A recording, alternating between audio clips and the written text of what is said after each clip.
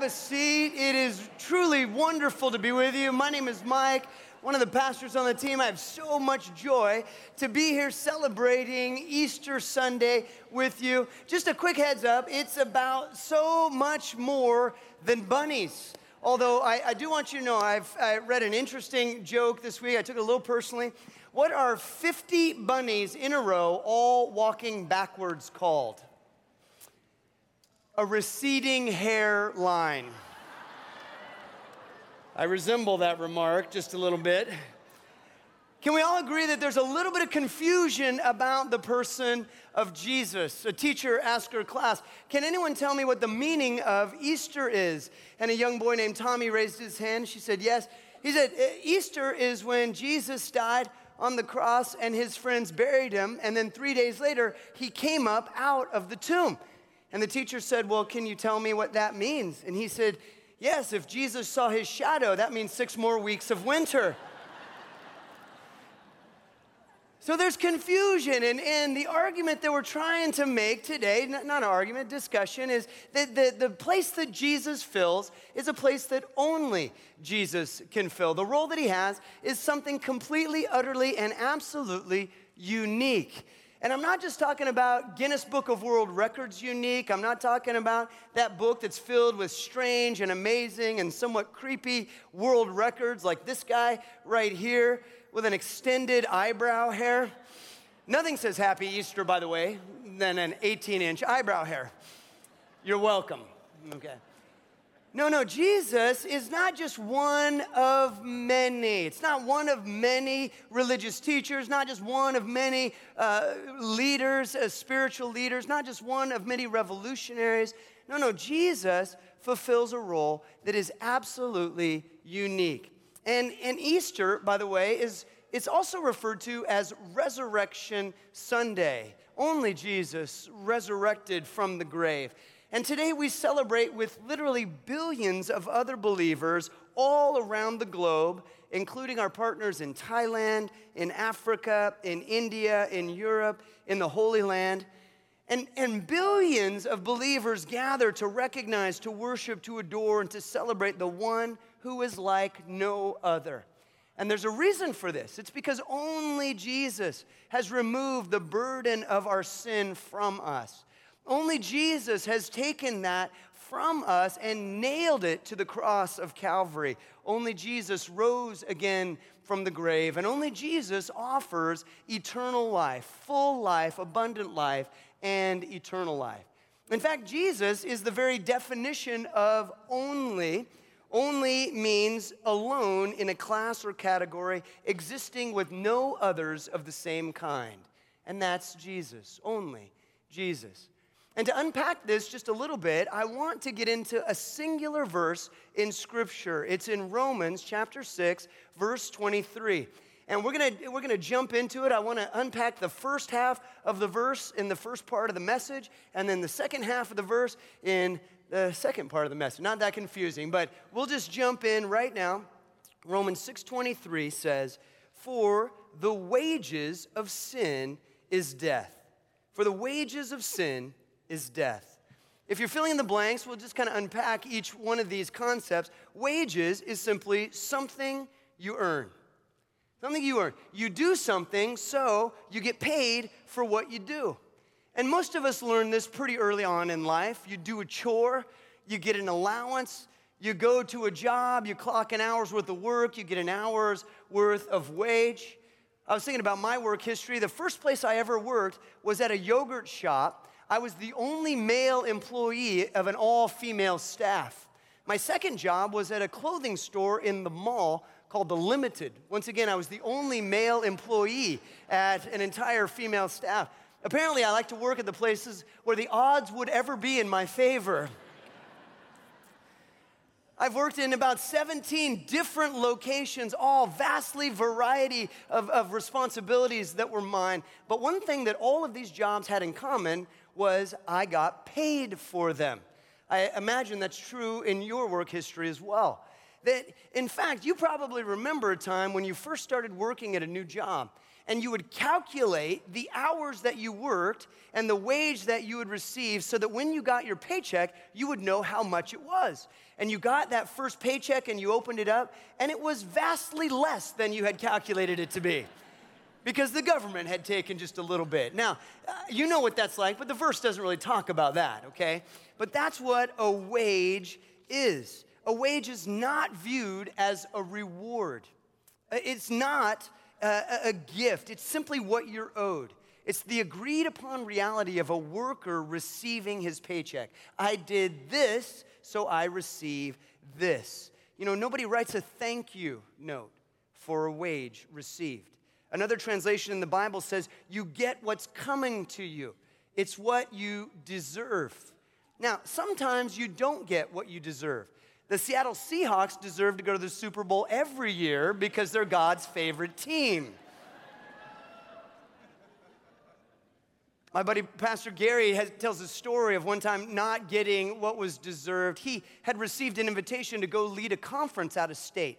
And so he paid for the airfare on his own dime. He goes, he leads this multiple-day conference, does a great job, brings his expertise and skill. And at the end of the conference, they say, hold on, we have to pay you. And they brought out a potted plant for him. Now, the kicker was it didn't even fit in the overhead compartment in the airplane, so he had to pay to check that plant to go home. And ironically enough, it did not grow into a money tree. So we know what it feels like to not get what we deserve, to be worth more than our paycheck says. Now, there's one more synonym for wage. You might want to write this down somewhere in your notes. It's the word consequence. Consequence. It's the natural consequence of my behavior. That's what a wage is. And we could maybe all tell a story of growing up and being in our homes, and we received a consequence. Maybe we were disobedient. Maybe we made a mess. We did something wrong. And maybe our mom said, you need to go to your room. You wait till your father gets home. Or you wait till your mother gets home. Some of you moms are way scarier than your dads. But this idea of having to wait for the consequence of something that I did wrong, it's not very fun. And if you were ever in that scenario, you would have thought to yourself, you know what, I would rather skip out on the wage that I'm owed in this instance. Right? That's wage. It's something that we deserve. Now, the wages of, the Bible says, sin. The wages of sin. Sin is simply missing the mark. Missing the mark.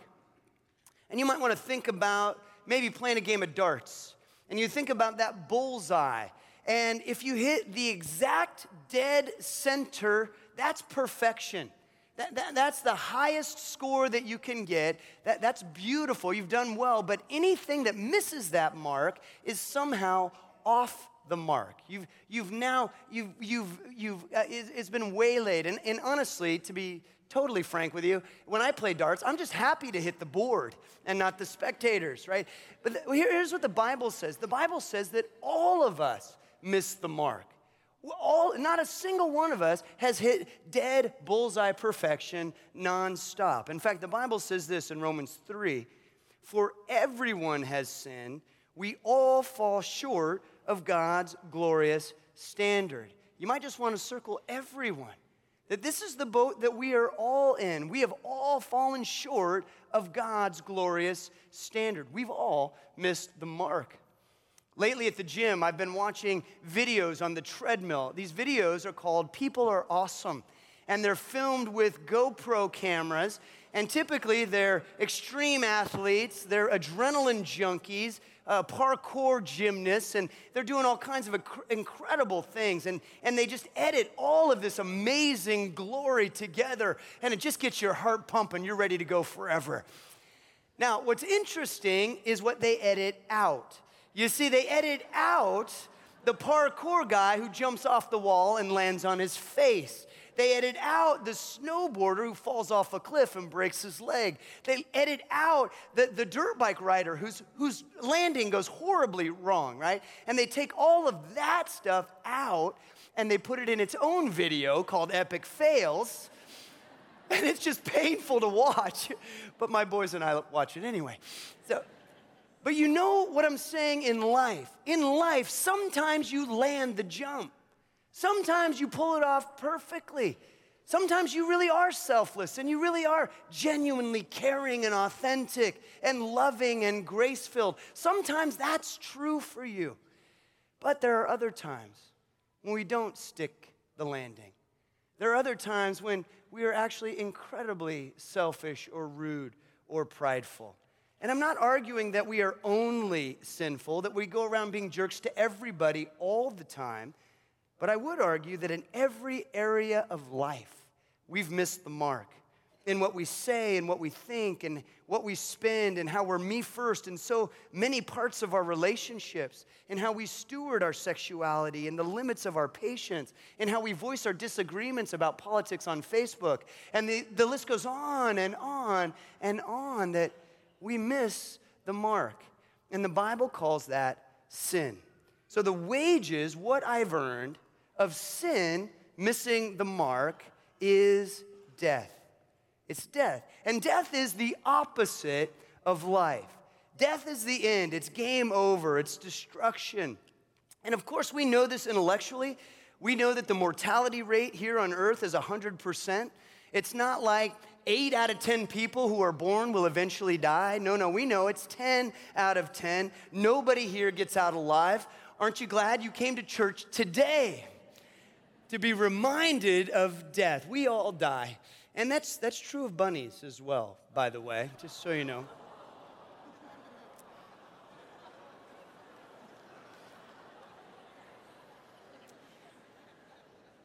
Now, Romans chapter 6, it talks, come back to me, come on. Romans 6 talks about death in a context of even more than simply ceasing of one's heartbeat. It's the actual opposite of light and love. Death is darkness and isolation.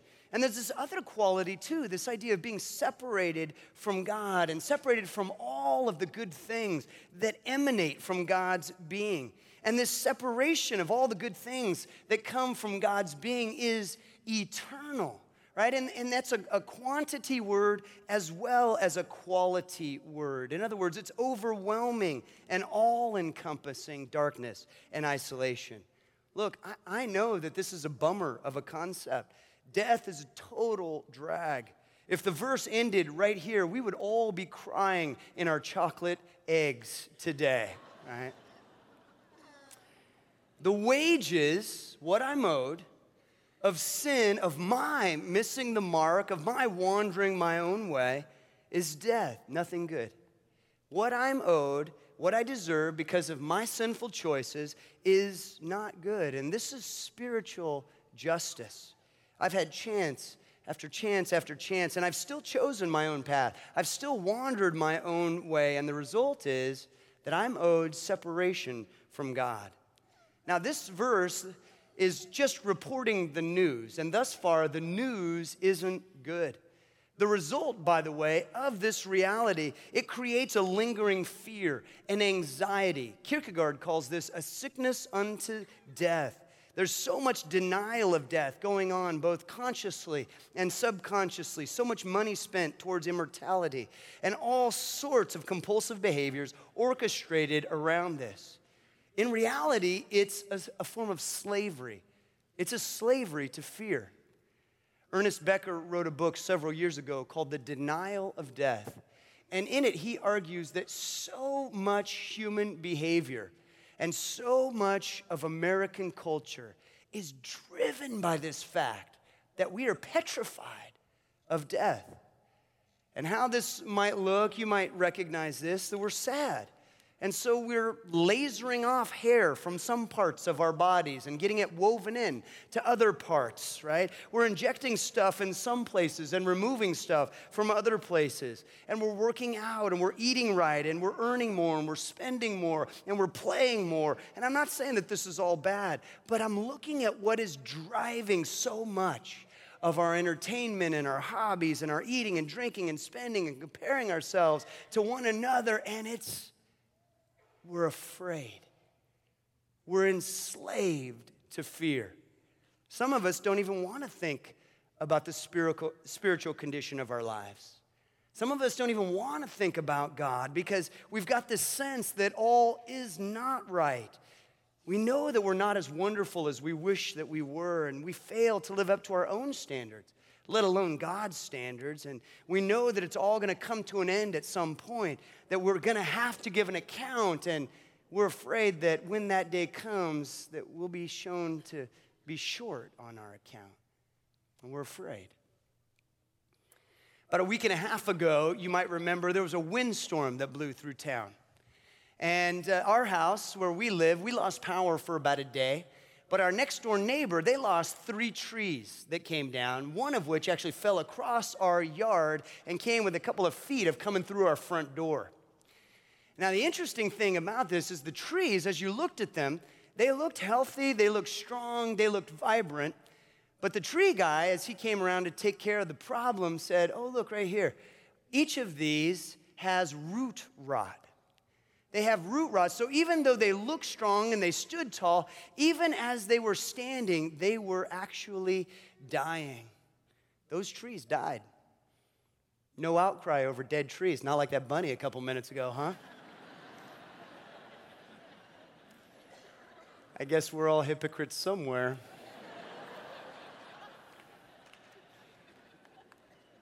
The point that I'm trying to make is simply this, that it is a form of a parable as to what we're talking about this morning. You see, the consequence of root rot is firewood. And for us, the consequence, the wage of our sin is death. That's the first half of the verse. I am so glad that there's a second half. I am so thankful that that is not the end of the story, that that does not represent the full heart of God. No, friends, there is a second half, and it's why we celebrate today. So let's get into the second half. Romans 6:23 says, but the gift of God is eternal life through Jesus Christ our Lord. The gift of God is eternal life through Jesus Christ our Lord. Let's get into it. The gift, that is unexpected good stuff. Unexpected good stuff. A gift isn't given because you've earned it. It's not a salary or a paycheck or a wage of any kind. It's generosity. It's unexpected. It's delightful. It's wonderful. Have you ever received a gift that was so good, so unlooked for? It was so lavishly generous that it was like this insanely joyful moment when you said, I'm not worthy of this gift. Is this really for me? Can I really enjoy this? It's how my kids feel when they wake up and discover it's a snow day, right? They lose their minds, okay? Have you ever had a gift given like that? My buddy Dom, on his honeymoon, which was already the celebratory experience, he won $800 unexpectedly. My buddy Pat was given a free car. My buddy Lee was given 2 free U2 concert tickets. That's a nice gift right there. Now, I just have to say, it's unexpected, and it's good stuff that is given. That is a gift. Many of you probably saw the Downton Abbey season finale, well, the whole series finale. And spoiler alert here, and I do have to apologize. You're going to have to listen to it if you haven't seen it, mostly because I have the microphone and you don't. But there is a storyline running through Downton Abbey about Lady Edith. Lady Edith is the sad, forgotten middle sister. Nothing good seems to happen to Lady Edith. She has trial after struggle the entire series. And the only person that is interested in Lady Edith is this lowly land agent, far beneath her station. But then it turns out that this lowly land agent receives an inheritance from a deceased next of kin. And so he receives a title, and he receives Brancaster Castle, and he sweeps Edith off her feet, and they get married, and he takes her to live in this beautiful castle, which is a wonderful thing, because now she could finally move out of that cramped, crowded hovel that she'd been living in for so long. Right? It's a wonderful thing. It's a gift. It's beautiful. It's expansive. Way better than a wage that we earn. Way better than what we deserve. Unexpected good stuff. That's a gift. But the gift of God, and God, friends, is the one who gives. God is the one who gives. In fact, the Bible tells us, for God so loved the world that he gave. That he gave. In fact, James chapter 1 tells us that every good and perfect gift that we have is a gift from our Heavenly Father. Everything in your entire life that is good or perfect or wonderful or delightful, every relationship, every moment of laughter, every experience of love, all of these are gifts from our Heavenly Father. And let me tell you what motivates his giving. It's his character. And God's character is love. The Bible tells us that God is love. That he is the embodiment of love. And it's out of this overflowing love that he gives lavish blessings, grace, that it's delightful for him to give to his children. No, not the gift, right? But the gift that is given, the gift of God is eternal life. And as we define eternal life, you have to realize that it's both quantity and quality. Quantity and quality. Let's talk about quantity for a moment. That's length of time, eternal. It's just on and on. Life and life and life again. Now, many of you know that at Overlake, we have a rather long building. Most of you have walked all the way through it to get here. In fact, you probably noticed as you drove in the parking lot, we have a rather long parking lot. One of the things that we actually kind of affectionately call it on staff is that the distance from where you parked to where you are seated right now, we affectionately call that the Overlake 5K. So congratulations, you're all heart healthy this morning. And you want to picture for me that length from here all the way through the building, through the parking lot to Willows Road. That represents eternity. Now, I want to show you a millimeter. Millimeter looks about like that, pretty small. That represents the entire scope of your life here on planet Earth. 1 millimeter. If you took one step, that would represent all of human history on planet Earth. Eternity is a long, long time. And of course, if you know anything about eternity, you know it never ends. So you go all the way to Willows Road, and then you have to keep going all the way into downtown Seattle, and then all the way to Honolulu, and then all the way to Australia, and then all the way to Saturn. Eternity is a long time, and it keeps going. And your life, I'm saying, it's a millimeter. It's a breath. It's a vapor. It's here today and gone tomorrow. Right? So eternal life refers to quantity, but it also refers to quality.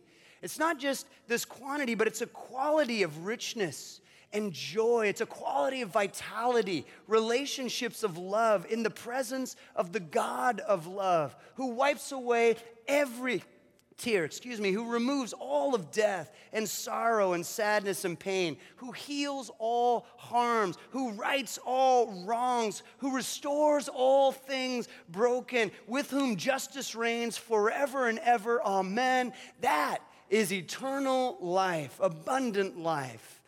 And it's not earned. It's a gift that is given.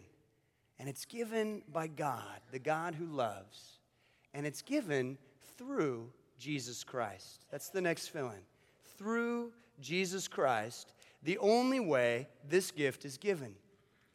Only Jesus, only the person and the position of Jesus offers this gift of eternal life because his position, his person is totally unique. 100%. In fact, I want to read you this passage of Scripture from Colossians chapter 1. It's referring to Jesus. And look at how unique the position of Jesus is. It says, he is the beginning, supreme over all who rise from the dead. So he is first in everything. For God in all his fullness was pleased to live in Christ. And through him, God reconciled everything to himself. You might want to circle that phrase. He made peace with everything in heaven and on earth by means of Christ's blood on the cross. You see, what this passage says is that Jesus makes a way where there is no way. That even though death is the thing that we have earned by our choices, Jesus is the one who reconciles us to our Heavenly Father. No longer is our sin a barrier distancing us from God. No longer is our failure to live up to God's standards shamefully crushing us. But Jesus is the one who forgives us. Jesus is the one who graces us. In fact, not only does Jesus make a way, Jesus himself tells us that he is the way. In John chapter 14, verse 6, Jesus says these words, "I am the way, the truth, and the life. No one comes to the Father except through me." Friends, he is the way for us to have restored rightness and peace with our Heavenly Father. He is life for those of us who are owed death. That's all of us. And it's through him that we are called God's children. In fact, the Bible is really clear about this, that it's through Jesus that we are called sons of God, daughters of God. Look what this verse says. "But to all who believed him and accepted him, he gave the right to become children of God." To all who believe, to all who accept him, he gave the right to become children of God. Friends, God is the one who loves. God is the one who gives. Jesus is the one who comes. Jesus is the one who graces. We are the ones who believe, and we are the ones who receive. But the gift of God is eternal life through Jesus Christ, and those last two words, our Lord. You see, this is how we receive his gift. This is how we step into the stream of his life. We declare him Lord. We profess that we believe in him, that we trust in his work, that we believe he is unique. Only Jesus, in him is the fullness of God. Only Jesus is the gift of eternal life offered, and so we declare him Lord. We declare him Lord when we say, "Lord, I believe." We declare him Lord when we say, "Lord, I will follow." And when we declare him Lord, we become children of God. When we declare him Lord, we are no longer slaves to that fear.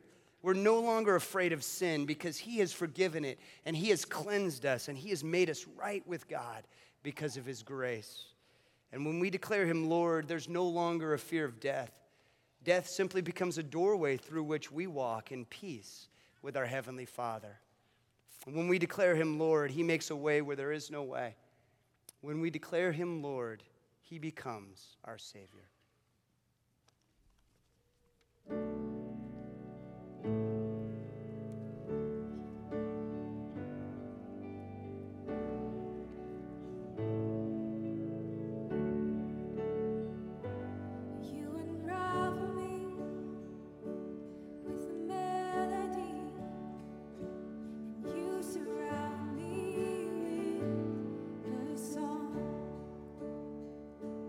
Of deliverance from my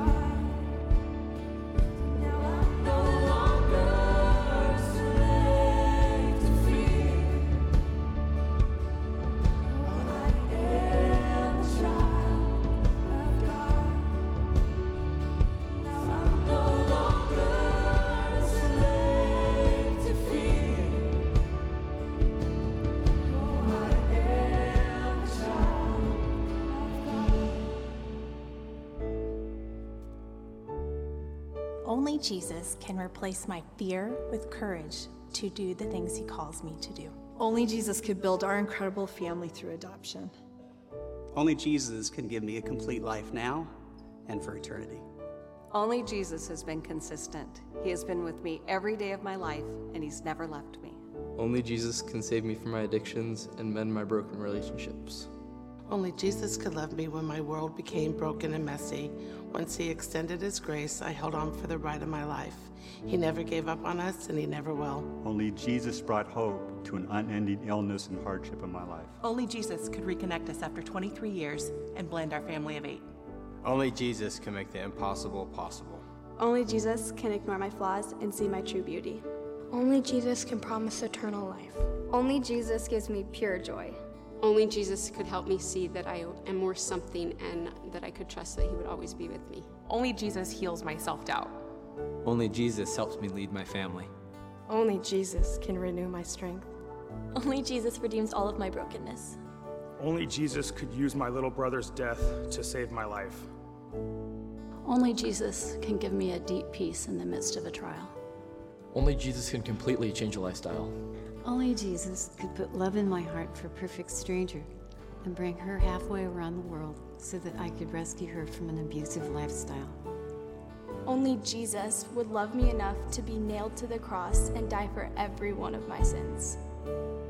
So we want to stand together and respond to that Jesus.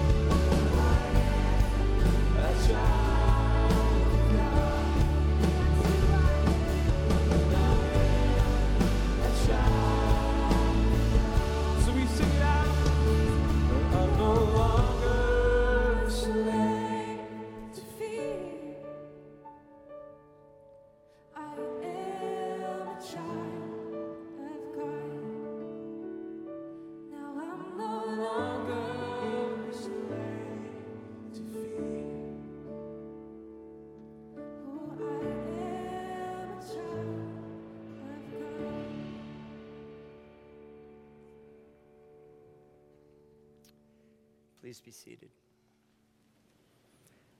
No longer a slave to fear. I am a child of God.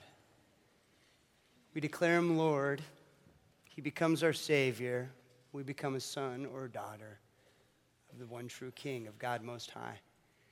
And the thing that I would like to say about this adoption is that there is no force in the universe that can disrupt the adoption that God makes when he adopts you as his son or daughter. It's not like you're in 1 week and out the next. It's not like you're in 1 month and out the next. It's not like you get disqualified if you have a bad year or two. The truth is, if you believe that Jesus is who he said he was, if you declare him to be your Lord, then you are a son or a daughter of God. You're a child of his for all of eternity. That's how powerful, that's how loving, that's how gracious, that's how good our God is. And friends, only Jesus offers this gift. Only Jesus takes our sin from us, Only Jesus graces us. Only Jesus lavishes us with his love again and again, blessing us again and again. It's only Jesus. For the wages of sin is death, but the gift of God is eternal life through Jesus Christ, our Lord.